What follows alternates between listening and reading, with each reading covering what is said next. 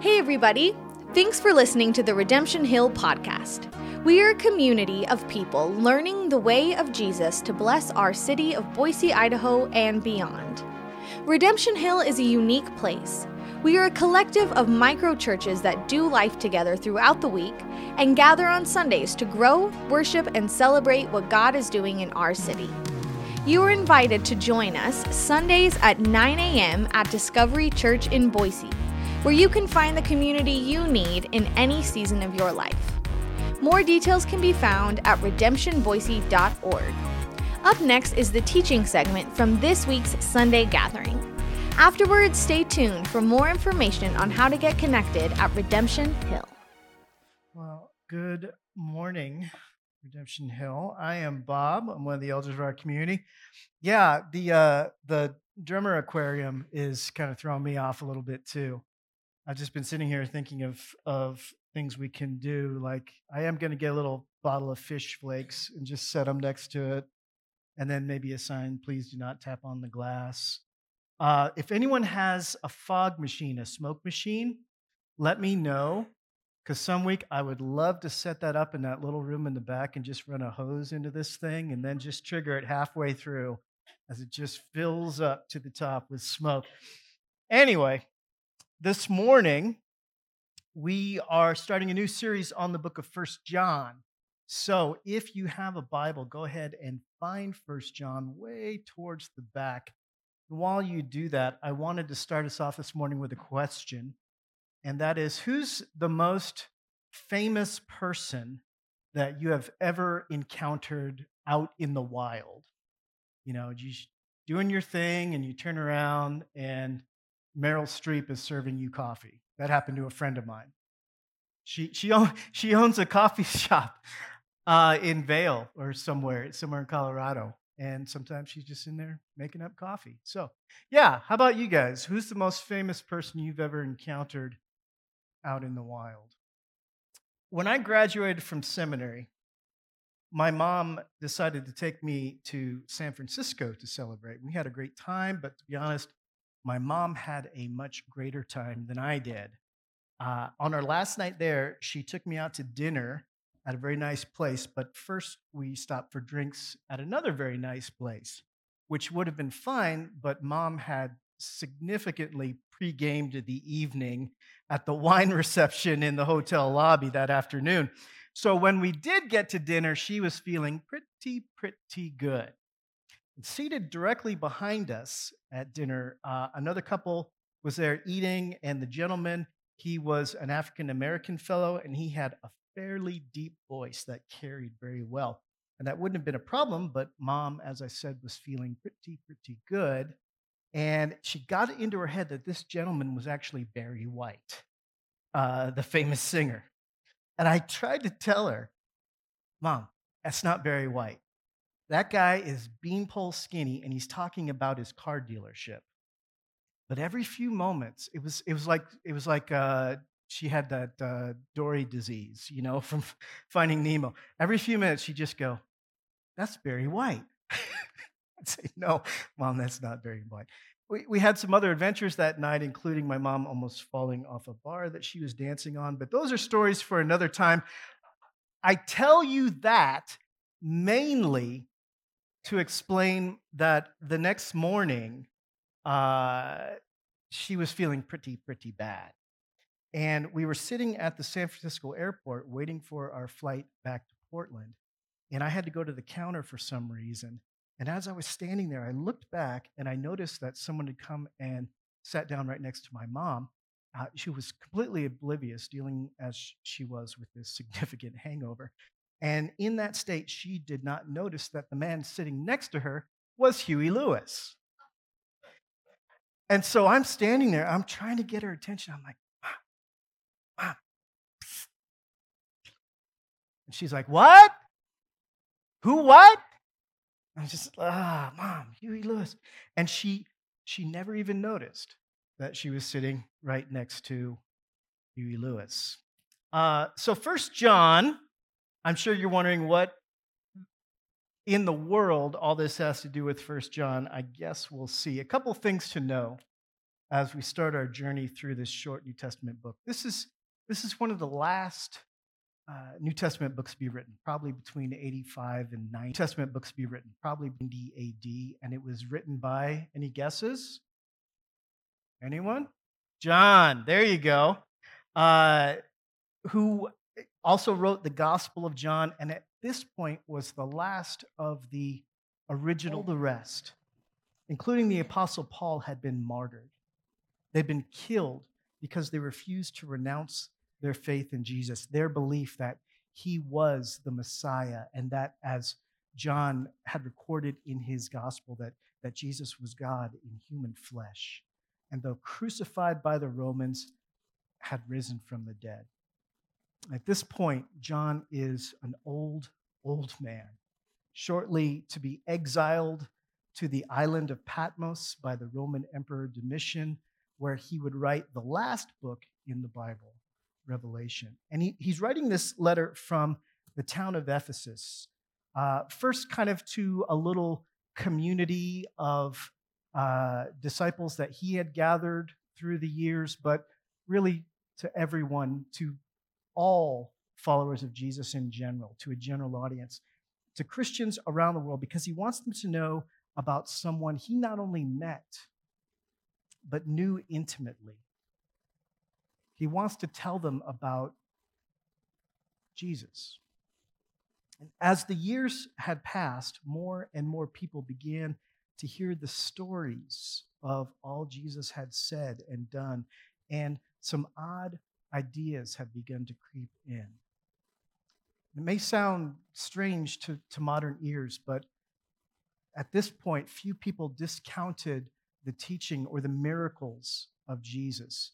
What they were really struggling with at this point was his humanity. The idea had begun to spread that, yes, Jesus was a great teacher and a miracle worker, but what he wasn't was a human being, a real flesh and blood person. Today, people are more likely to say something like, yeah, Jesus was a great teacher, but he certainly wasn't God. It's his divinity that gets questioned now. But either way, John writes to help us.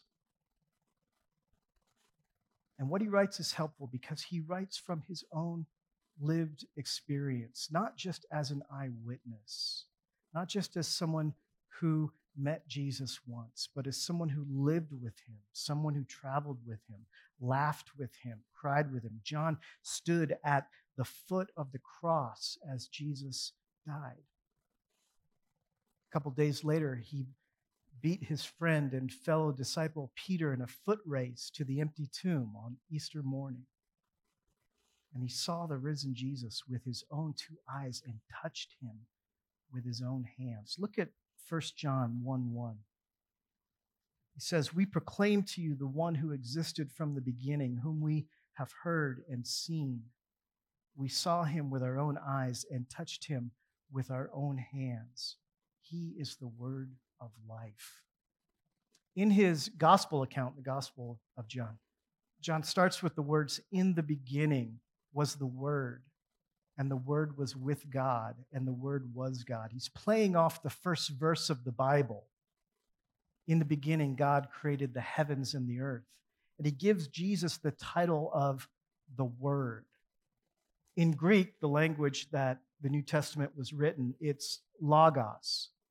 Logos is, in Greek philosophy, it's like the underlying organizing principle of the universe. He says that. He's marrying these ideas of Greek philosophy with this person. He says that underlying organizing principle of the universe actually showed up. And I got to hang out with him. And here he starts in a very similar way. He says, "We proclaim to you the one who existed from the beginning, the word of life, Jesus." And another way to read this would be, we tell you the same thing, the same message of life that we have been telling you from the start, the things that we heard and saw. We saw him with our own eyes. We touched him. Look at verses 2 and 3. He said, this one who is life itself was revealed to us, and we have seen him, and now we testify and proclaim to you that he is the one who is eternal life. He was with the Father and then was revealed to us. Now, here's something interesting. John writes in some of the simplest Greek in the entire New Testament. When I was in Bible college and then later in seminary, I took Greek to learn to read and translate New Testament from the original language. And do not be impressed because I can't remember any of it. But in both cases, we started with John. His writing is the simplest, with the most basic vocabulary, and yet some of the deepest concepts. The idea that this simple workman from this no place town in a backwater Roman province is the key to life, is life itself, unending, qualitatively better than what we could ever hope for on our own, all written in words so simple that even a 19-year-old dummy just picking up Greek for the first time can begin to grasp it. He repeats, we saw him. He says, we're not just talking philosophy, waxing poetic, right? Telling you something that sounds good on paper but hasn't really been lived out. He says, no, we talked with him. We heard his teaching. We saw how he lived. We saw the miracles. We watched him die, and then we touched his resurrected body. We saw the holes in his hands. He cooked us breakfast on the beach. That's a fun one. Read that at the end of the Gospel of John. And he says, now we're telling you again. Why? As I mentioned before, one of the reasons why John wrote this letter was to argue against some kind of kooky ideas that had begun to go around. Some people were saying that Jesus couldn't really have suffered, couldn't really have had a body that was beaten and killed. It just kind of looked like that because he was spiritual. And even at this early date, right, 85, 90 AD, these weird kind of Gnostic ideas of physical bad, spiritual good were creeping in and messing up people's theology. And by the way, that idea of physical bad, spiritual good is still alive and well in many Christian circles, but that's another sermon. So John writes to set them straight. And he writes for one other reason. Look at, again, verses 3 and 4. He says, we proclaim to you what we ourselves have actually seen and heard, so that you may have fellowship with us. And our fellowship is with the Father and with his Son, Jesus Christ. We are writing these things to you so that you may fully share our joy. I'm betting that we have some folks here who actually paid attention in math class. I did not. Who knows what the transitive property is? Yeah, well, it's kind of like if A equals B and B equals C, then A equals C. Yeah, see? It's this transitive property. And John, we made it through math. And John kind of does something similar here. He has an interesting order. He says, I'm writing this to you so that you can have fellowship with us. Now, there's a word that's really lost its meaning. Fellowship. Fellowship makes me think of awkward small talk over coffee in styrofoam cups and stale donuts. But that's not it, right? The word he uses here is this Greek word koinonia. And it's a word that's so rich in meaning that it doesn't really have a direct English translation. Right? I love words that don't have direct English translation. Like in Dutch, gezellig. It's kind of like cozy, but it's much richer. Or schadenfreude. In German, it's that special joy that you get when you watch someone fail, You know, leave it to the Germans. But the word here in Greek, koinonia, we translate it fellowship, but it doesn't do it justice, right? Probably the closest we have is community, tight knit, reciprocal, sharing life, community. John says, we're telling you all of this first so you will have that kind of community with us and with each other. And through the transitive property, with God himself and Jesus, the Messiah. John was intimately connected to Jesus, and in Jesus, he found an intimate connection to the God of the universe. And he's saying, through us and the community that we're calling you into, you can find that too. This is important for a number of reasons. The idea isn't that we go off as good individualized Americans and figure out what we think about life, the universe, and everything, and find God on our own, and then find some other people who have done the same and maybe form a little club and talk about it online. It's not that. No, it's that you join the community of people who have found him, and in so doing, find him yourself. You discover what they have discovered. Verse 4 again, he says, we are writing these things so that you may fully share our joy. So what does all this mean for us here today? A couple of things. If you're here today and you're wondering, you're questioning, you're checking things out, awesome. You're in the right place. The invitation to you is not to go off and think about Jesus on your own and maybe come to some conclusions about him in some kind of philosophical vacuum. No, the invitation is to hang around with a bunch of people who claim to have had their lives changed by him and see if there's anything to it. See if this good news, this gospel that we talk about, is in fact good news that changes lives, brings hope, brings joy. Or is it just a bunch of religious mumbo jumbo that really has no direct bearing on life and changes nothing? If Jesus was who he said he was and can deliver what he promised to deliver, well, the proof of the pudding is in the eating. And the proof of religious claims like that is in the community that those claims create.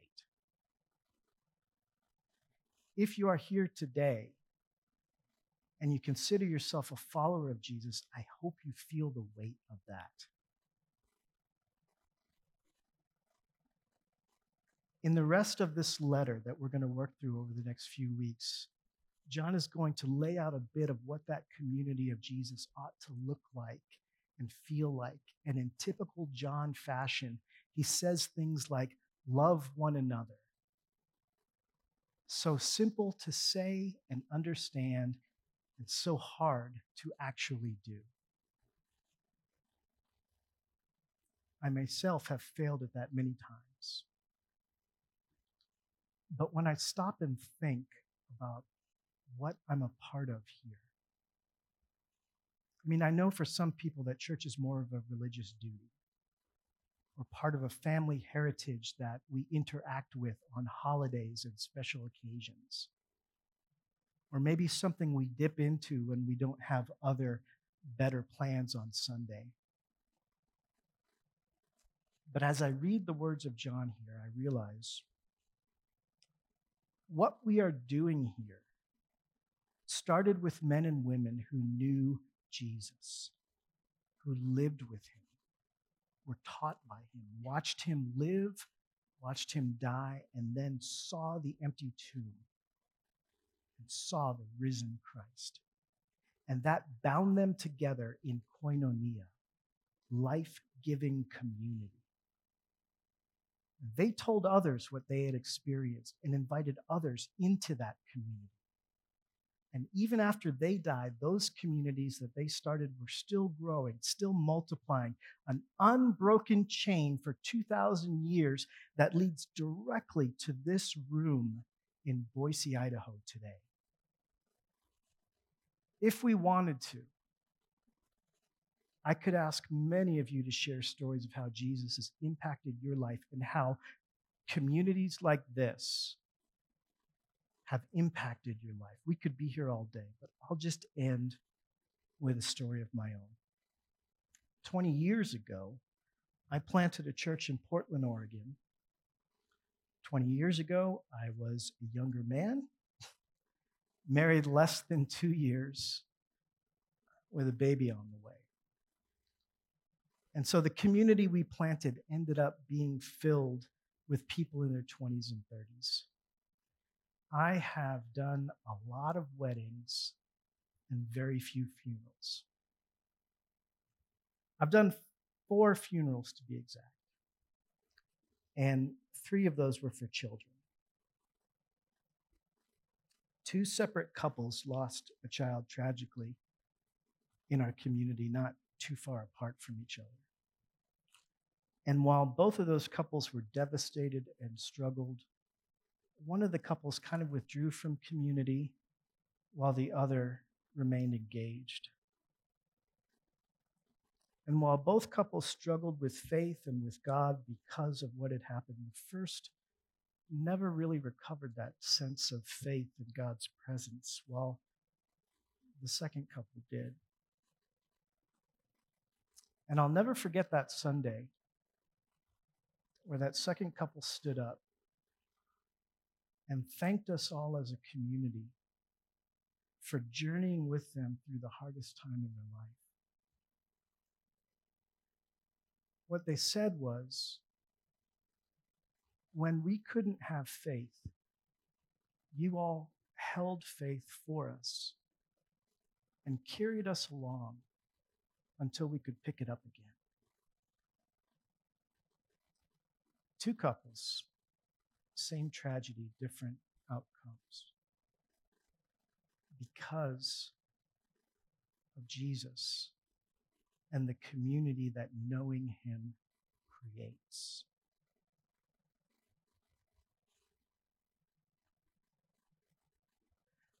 I just got to do 4 verses this morning, just a little intro to 1 John.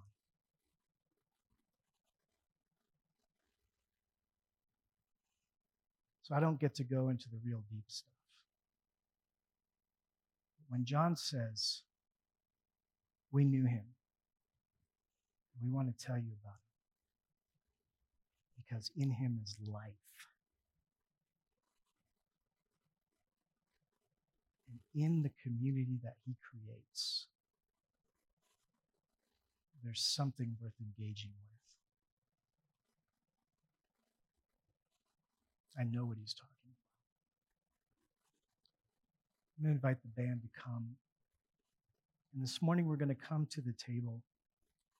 This is the table that Jesus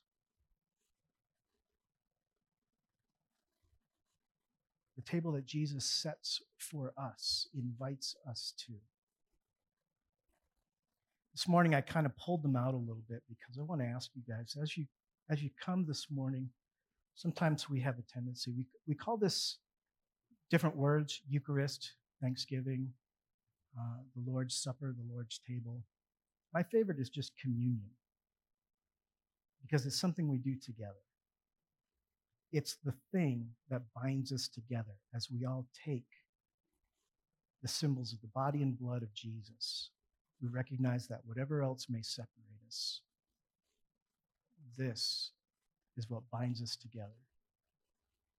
As we come this morning, everyone's welcome. If you're someone who wants what Jesus is offering, wants to experience the community that he is creating, this table is for you. And all I'm going to ask is that we not come as individuals and take the elements and take them away, but that we would gather around the tables and we would do this together.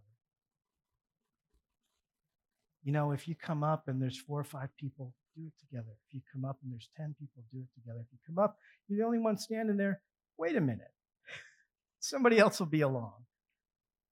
Unless you're the very last person, in which case, maybe I'll come take it with you. Would you pray with me? Lord Jesus, begin this journey through 1 John as we hear these words of someone who knew you, who loved you, as he begins to tell us how you changed everything.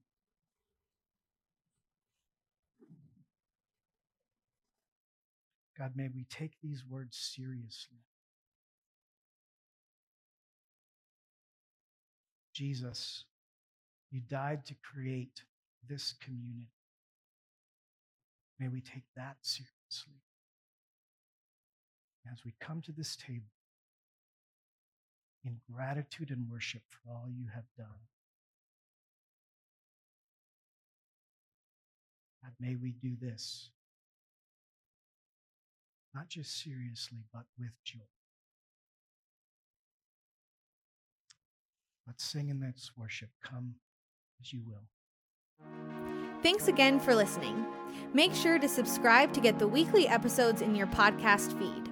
You can find out more on how to get connected with Redemption Hill at redemptionboise.org/connection, where you can fill out the Connect card and start your journey today. For regular encouragement throughout the week, follow us on Instagram at Redemption Boise. We are so glad you're here and are excited to accompany you in your story with God. We hope to see you soon.